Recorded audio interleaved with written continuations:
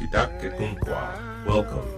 You are listening to The Storyteller, a collection of stories and folktales from Alaska's original peoples. I'm your host, Janach. Let's go. I share with you a story from the KNDA radio archives.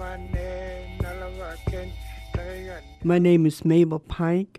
The story I will tell will be about the Duktuut totem pole, the Duktuut or dark-skinned totem pole. In a village there lived a chief, and he had a nephew. For what reason, I don't know. The nephew slept by the doorway, the entryway. In the mornings, the young men would all come trooping out of the house to go down to the beach so they can bathe and strengthen themselves. As they ran out of the house, one of them would kick Duktuut and tell him, "Get up, you lazy so-and-so," and then go on their way down to the beach, and Duktuut wouldn't budge. He'd just lay there.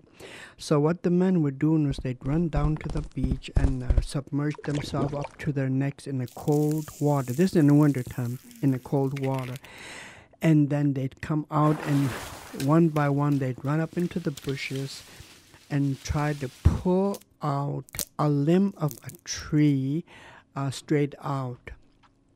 Well, what Duktuut was doing, and the reason why he wouldn't get up to go the rest of the men, was he would be up before anybody was, and he'd go down into the water and bathe all by himself, and then he'd run up into the bushes and he'd try to pull a limb of a tree out, straight out.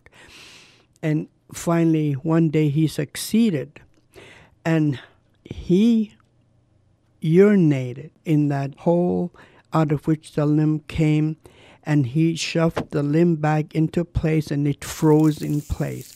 Okay, as time went by, some of these young men who were bathing started finding these trees with the limbs already torn off, and they pull it out, and oh boy, I'm strong, I can pull this limb off. And what these men were doing was they were getting ready to go on a sea lion hunting trip. And from what I hear, that the sea lion rocks were out from Sitka in southeastern Alaska. Finally, the day came when they were all seasoned and ready to go. They were all strong because they had pulled out the limb that Duktuut had stuck back, froze back into place. And when the party got ready to go, he asked to go, "Can I go?" And of course, the men wouldn't let him go because they didn't know what he had done.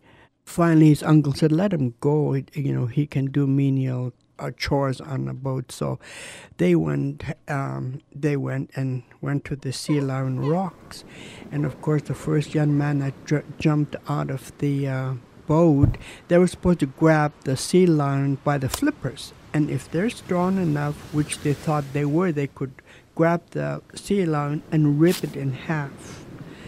Well, of course, the young men weren't strong enough, and as one after another tried to kill a sea lion that way, the sea lions would flip them and naturally would crack their heads and they'd get killed. Duktuut said, "Let me try," and they were so embarrassed they didn't want him to try, but he jumped out anyway, and he grabbed the sea lion and grabbed it by the flippers and tore it in half because he was strong enough. He had been the one that was pulling these limbs off the tree to begin with. And so the hunters were so embarrassed, they left him on the rock, they left him behind and went back home without him.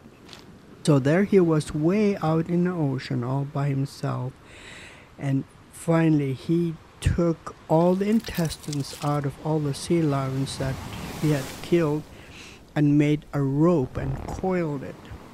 And then he took the stomach from the biggest sea lion there was and blew it up, and he waited for the right tide and for the wind to blow in the right direction. Finally the time was right, and he crawled inside this big stomach he blew up, and he tied one end of the rope to the rocks, and then as the tide and the wind carried him towards shore, he let out the line.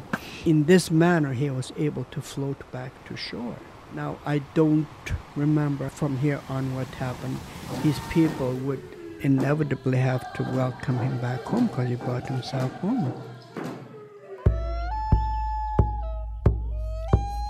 Storyteller is a production of Koahnic Broadcast Corporation. Funding for The Storyteller provided by the Annenberg Foundation, the National Endowment of the Arts, and the Siri Foundation. To hear this story again and experience more stories, visit nativestoryteller.net.